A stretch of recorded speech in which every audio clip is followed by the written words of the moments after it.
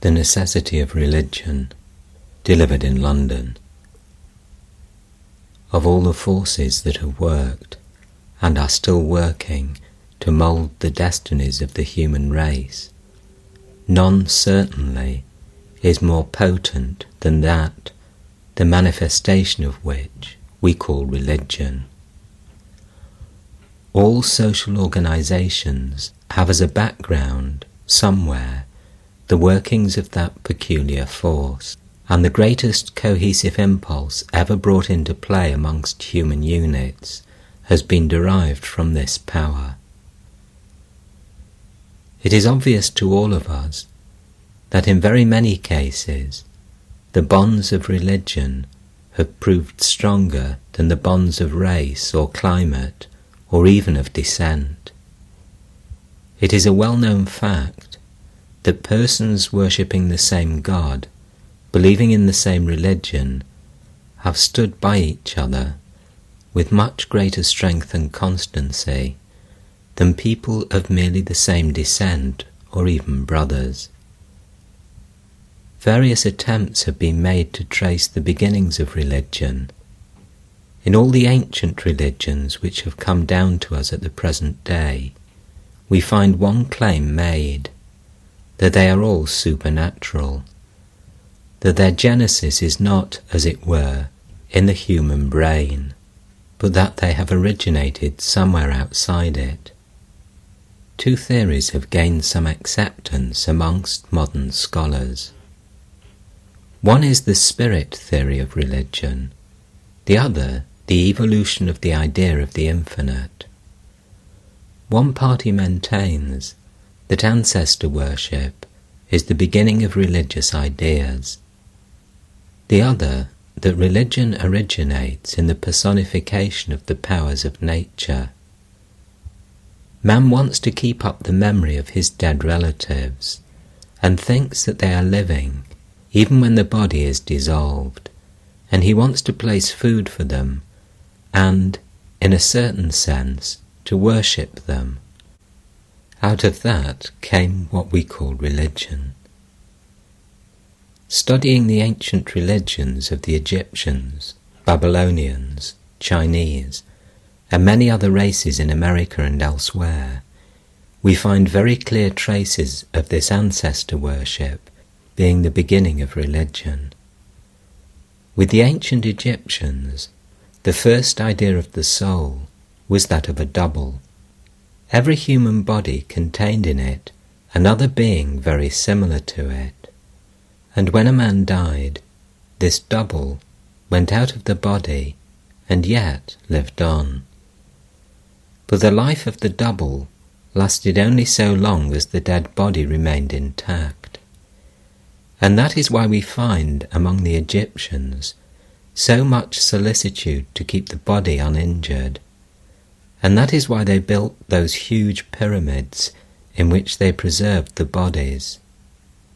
For, if any portion of the external body was hurt, the double would be correspondingly injured.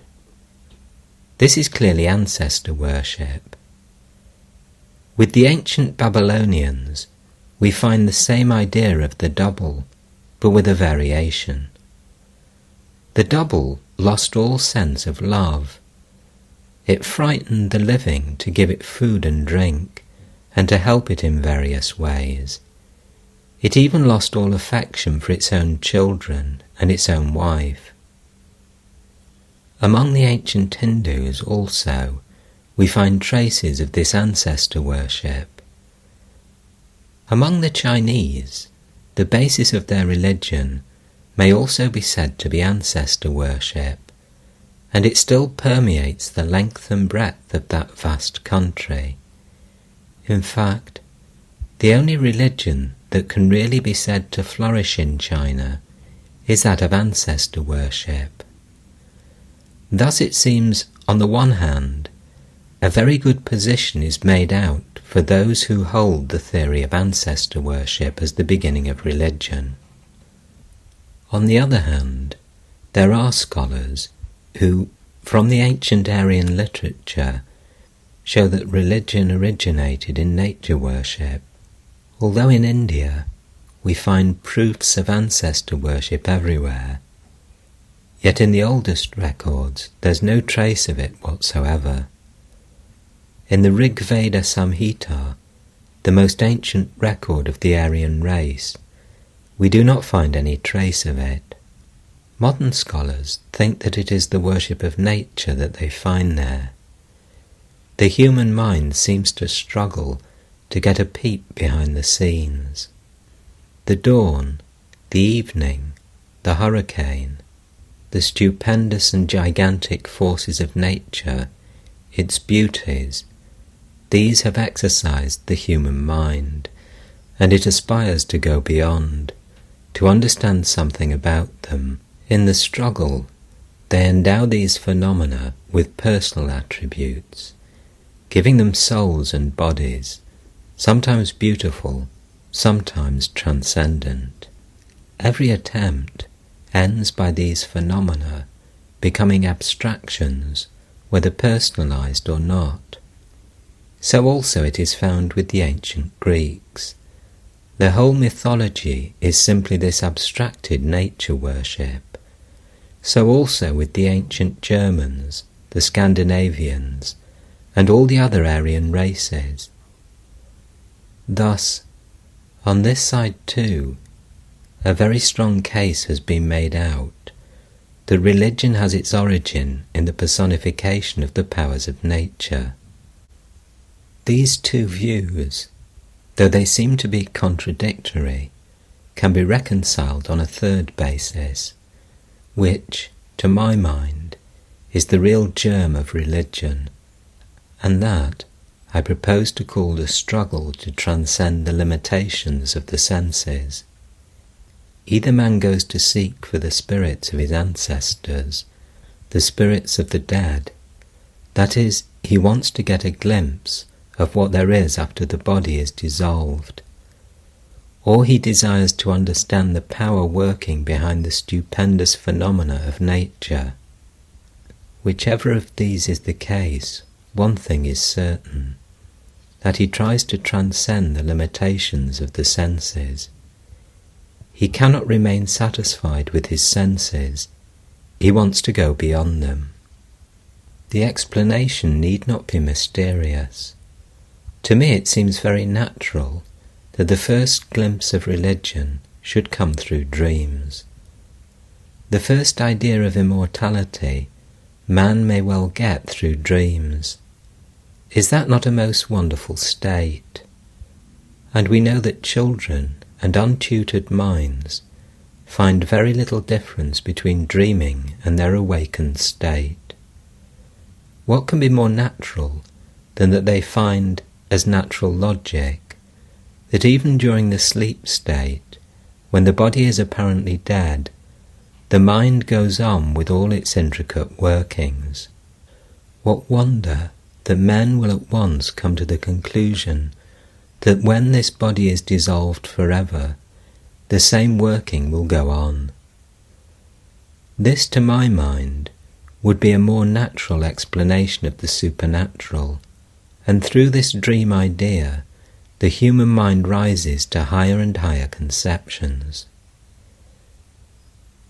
Of course, in time, the vast majority of mankind found out that these dreams are not verified by their waking states, and that during the dream state, it is not that man has a fresh existence, but simply that he recapitulates the experiences of the awakened state.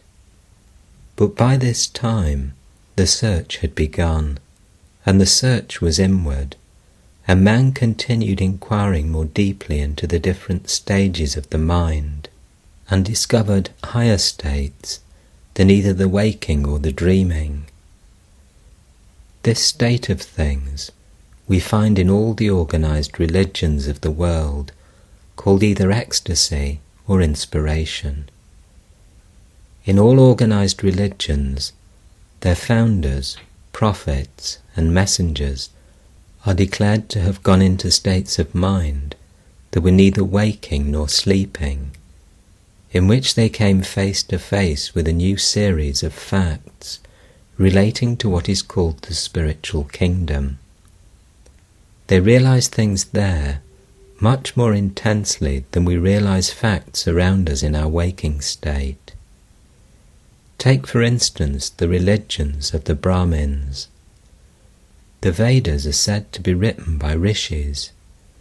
These rishis were sages who realized certain facts. The exact definition of the Sanskrit word rishi is a seer of mantras, of the thoughts conveyed in the Vedic hymns. These men declared that they had realized, sensed, if that word can be used with regard to the supersensuous, certain facts, and these facts they proceeded to put on record. We find the same truth declared amongst both the Jews and the Christians. Some exceptions may be taken in the case of the Buddhists, as represented by the Southern sect. It may be asked, if the Buddhists do not believe in any God or soul, how can their religion be derived from this supersensuous state of existence? The answer is this. It is that even the Buddhists find an eternal moral law, and that moral law was not reasoned out in our sense of the word, but Buddha found it, discovered it, in a supersensuous state. Those of you who have studied the life of Buddha, even as briefly given in that beautiful poem, The Light of Asia, may remember that Buddha is represented as sitting under the bo tree until he reached that supersensuous state of mind. All his teachings came through this, and not through intellectual cogitations.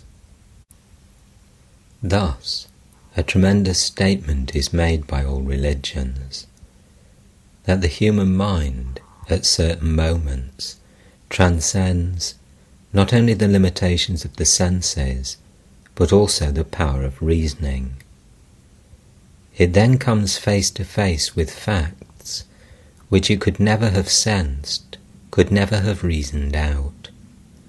These facts are the basis of all the religions of the world. Of course, we have the right to challenge these facts, to put them to the test of reason. Nevertheless, all the existing religions of the world claim for the human mind this peculiar power of transcending the limits of the senses and the limits of reason, and this power they put forward as a statement of fact. Apart from the consideration of the question how far these facts claimed by religion are true, we find one characteristic common to them all. They are all abstractions as contrasted with the concrete discoveries of physics, for instance.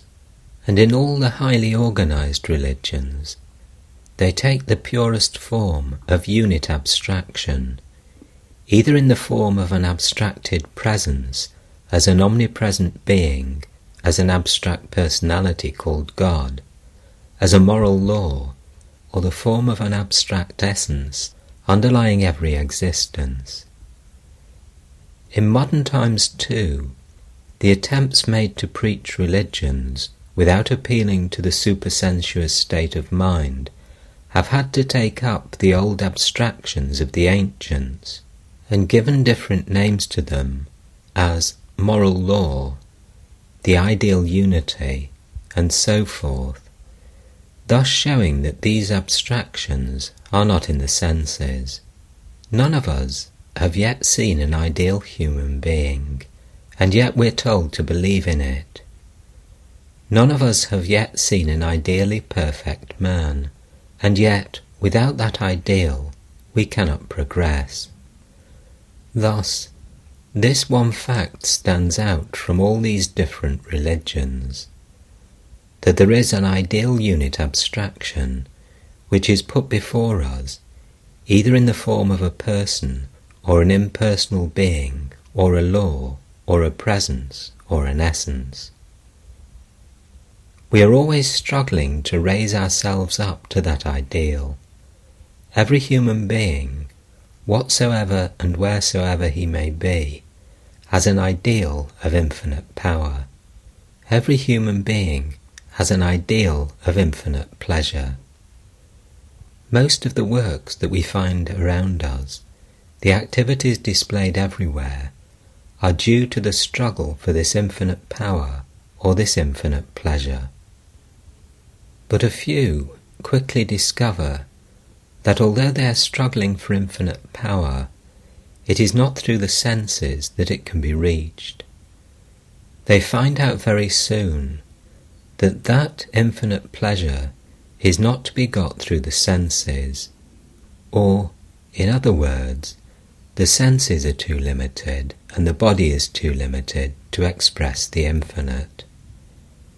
To manifest the infinite through the finite is impossible, and sooner or later man learns to give up the attempt to express the infinite through the finite. This giving up, this renunciation of the attempt, is the background of ethics. Renunciation is the very basis upon which ethics stands. There never was an ethical code preached which had not renunciation for its basis. Ethics always says, not I, but thou. Its motto is, not self, but non-self.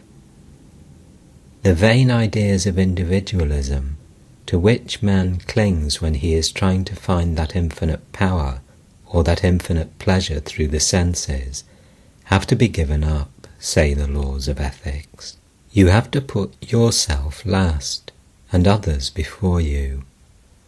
The senses say, myself first. Ethics says, I must hold myself last. Thus, all codes of ethics are based upon this renunciation. Destruction, not construction, of the individual on the material plane. That infinite will never find expression upon the material plane, nor is it possible or thinkable. So man has to give up the plane of matter and rise to other spheres to seek a deeper expression of that infinite. In this way, the various ethical laws are being moulded, but all have that one central idea, eternal self-abnegation. Perfect self-annihilation is the ideal of ethics. People are startled if they're asked not to think of their individualities. They seem very much afraid of losing what they call their individuality. At the same time, the same men would declare the highest ideals of ethics to be right, never for a moment thinking that the scope, the goal, the idea of all ethics is the destruction and not the building up of the individual. Utilitarian standards cannot explain the ethical relations of men, for in the first place, we cannot derive any ethical laws from considerations of utility. Without the supernatural sanction, as it's called, or the perception of the superconsciousness, as I prefer to term it, there can be no ethics. Without the struggle towards the infinite, there can be no ideal. Any system that wants to bind men down to the limits of their own societies is not able to find an explanation for the ethical laws of mankind. The utilitarian wants us to give up the struggle after the infinite, the reaching out for the supersensuous, as impracticable and absurd, and, in the same breath, asks us to take up ethics and do good to society. Why should we do good? Doing good is a secondary consideration. We must have an ideal. Ethics itself is not the end, but the means to the end. If the end is not there, why should we be ethical? Why should I do good to other men and not injure them? If happiness is the goal of mankind, why should I not make myself happy and others unhappy? What prevents me? In the second place, the basis of utility is too narrow. All the current social forms and methods are derived from society as it exists. But what right has the utilitarian to assume that society is eternal? Society didn't exist ages ago, probably will not exist ages hence. Most probably, it is one of the passing stages through which we are going towards a higher evolution, and any law that is derived from society alone cannot be eternal, cannot cover the whole ground of man's nature. At best, therefore, utilitarian theories can only work under present social conditions. Beyond that, they have no value. But a morality, an ethical code derived from religion and spirituality, has the whole of infinite man for its scope. It takes up the individual, but its relations are to the infinite, and it takes up society also, because society is nothing but numbers of these individuals grouped together, and, as it applies to the individual and his eternal relations, it must necessarily apply to the whole of society, in whatever condition it may be at any given time. Thus we see that there is always the necessity of spiritual religion for mankind. Man cannot always think of matter, however pleasurable it may be. It has been said that too much attention to things spiritual disturbs our practical relations in this world. As far back as in the days of the Chinese sage Confucius, it was said, "Let us take care of this world, and then, when we finish with this world, we will take care of other worlds." It is very well that we should take care of this world, but if too much attention to the spiritual may affect a little our practical relations, too much attention to the so-called practical hurts us here and hereafter. It makes us materialistic. For man is not to regard nature as his goal, but something higher. Man is man, so long as he is struggling to rise above nature. And this nature is both internal and external. Not only does it comprise the laws that govern the particles of matter outside us and in our bodies, but also the more subtle nature within, which is, in fact, the motive power governing the external. It is good and very grand to conquer external nature, but grander still to conquer our internal nature. It is grand and good to know the laws that govern the stars and planets.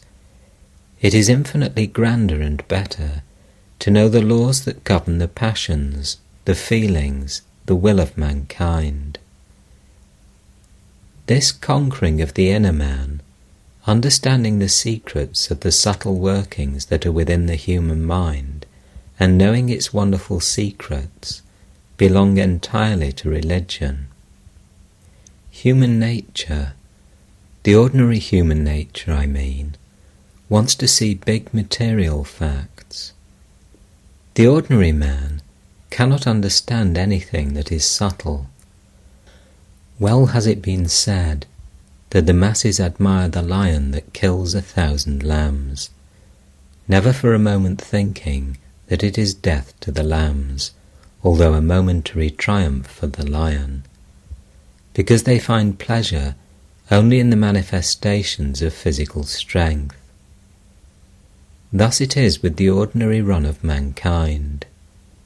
They understand and find pleasure in everything that is external. But in every society there is a section whose pleasures are not in the senses, but beyond, and who, now and then, catch glimpses of something higher than matter and struggle to reach it. And if we read the history of nations between the lines, we shall always find that the rise of a nation comes with an increase in the number of such men, and the fall begins when this pursuit after the infinite, however vain utilitarians may call it, has ceased. That is to say, the mainspring of the strength of every race lies in its spirituality, and the death of that race begins the day that spirituality wanes and materialism gains ground. Thus, apart from the solid facts and truths that we may learn from religion, apart from the comforts that we may gain from it, religion as a science, as a study, is the greatest and healthiest exercise that the human mind can have. This pursuit of the infinite, this struggle to grasp the infinite, this effort to get beyond the limitations of the senses, out of matter, as it were, and to evolve the spiritual man, this striving day and night to make the infinite one with our being, this struggle itself is the grandest and most glorious that man can make. Some persons find the greatest pleasure in eating. We have no right to say that they should not. Others find the greatest pleasure in possessing certain things. We have no right to say that they should not. But they also have no right to say no to the man who finds his highest pleasure in spiritual thought. The lower the organization, the greater the pleasure in the senses. Very few men can eat a meal with the same gusto as a dog or a wolf, but all the pleasures of the dog or the wolf have gone, as it were, into the senses. The lower types of humanity in all nations find pleasure in the senses, while the cultured and the educated find it in thought, in philosophy, in arts and sciences. Spirituality is a still higher plane. The subject being infinite, that plane is the highest, and the pleasure there is the highest for those who can appreciate it. So even on the utilitarian ground that man is to seek for pleasure, he should cultivate religious thought, for it is the highest pleasure that exists.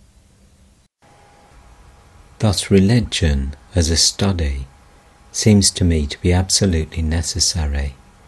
We can see it in its effects. It is the greatest motive power that moves the human mind. No other ideal can put into us the same mass of energy as the spiritual. So far as human history goes, it is obvious to all of us that this has been the case, and that its powers are not dead.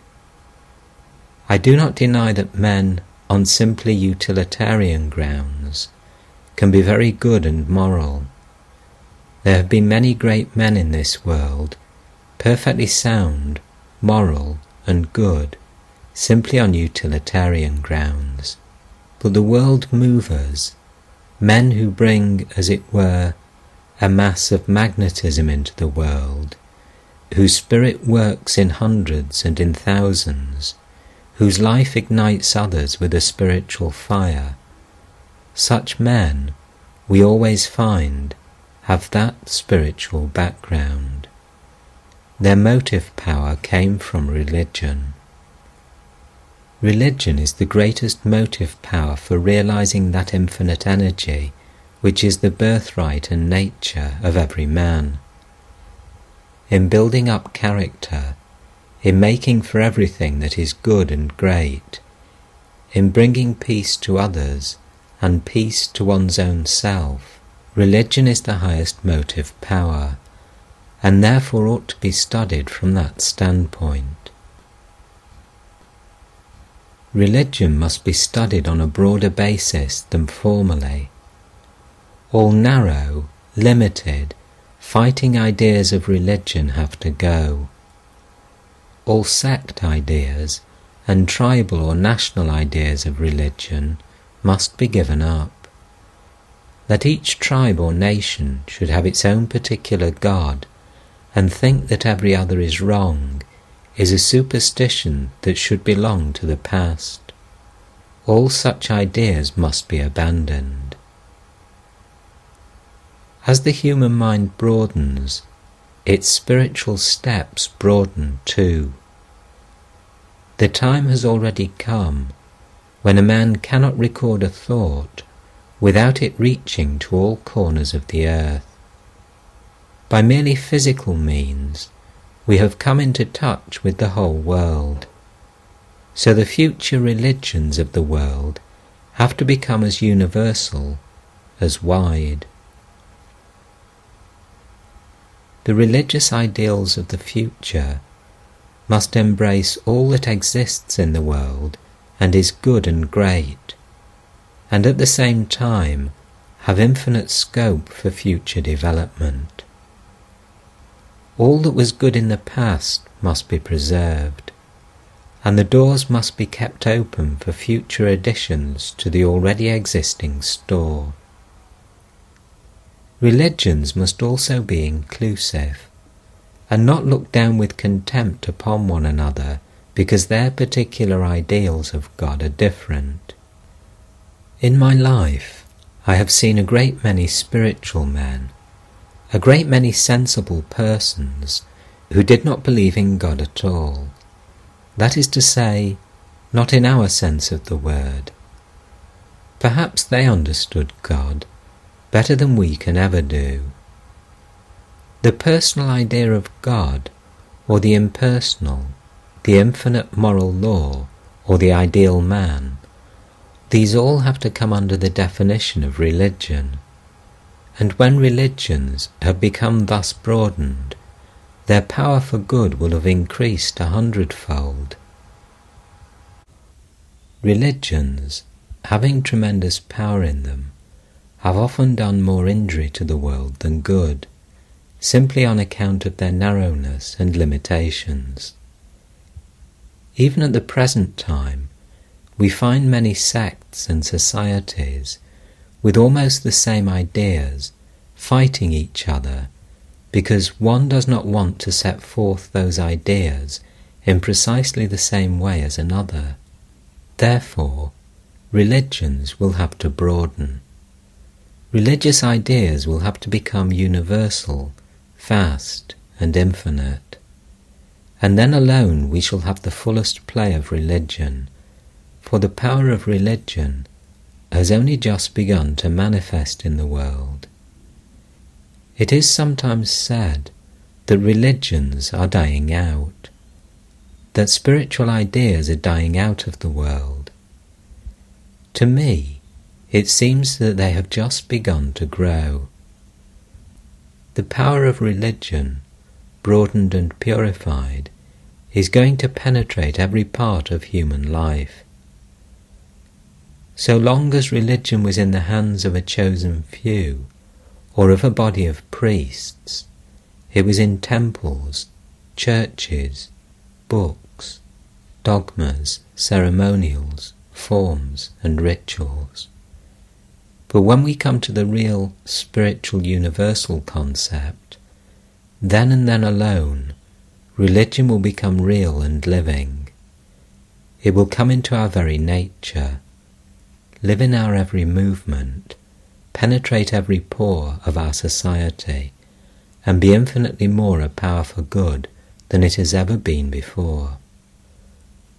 What is needed is a fellow feeling between the different types of religion, seeing that they all stand or fall together, a fellow feeling which springs from mutual esteem and mutual respect, and not the condescending, patronizing, niggardly expressions of goodwill unfortunately in vogue at the present time with many.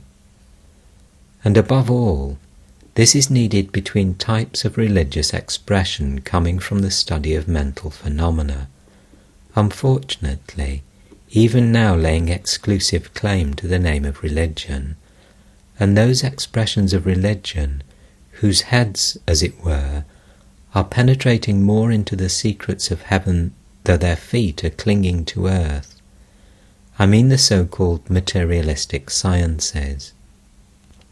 To bring about this harmony, both will have to make concessions, sometimes very large, nay more, sometimes painful, but each will find itself the better for the sacrifice and more advanced in truth. And in the end, the knowledge which is confined within the domain of time and space will meet and become one with that which is beyond them both, where the mind and senses cannot reach, the Absolute, the Infinite, the one without a second.